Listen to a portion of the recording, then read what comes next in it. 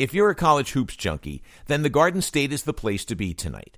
There are two games of significance on tap being played out just 30 miles and 30 minutes apart. At 6:30 p.m., Seton Hall will tip off against the Marquette Golden Eagles in a Big East matchup at Prudential Center in Newark. After a great start to the season, including wins over Kentucky and Maryland, the Hall has stumbled, losing its last three, and needs a win tonight and/or Saturday at home against Villanova to stay in the NCAA hunt.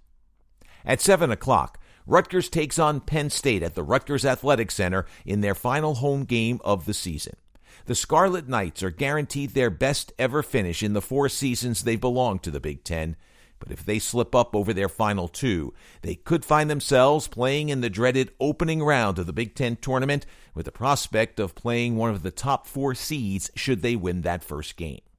Yes, the Rack and the Rock should both be jumping tonight. I'm Matt Loughlin for moresportsnow.com, and this is the Daily Brief.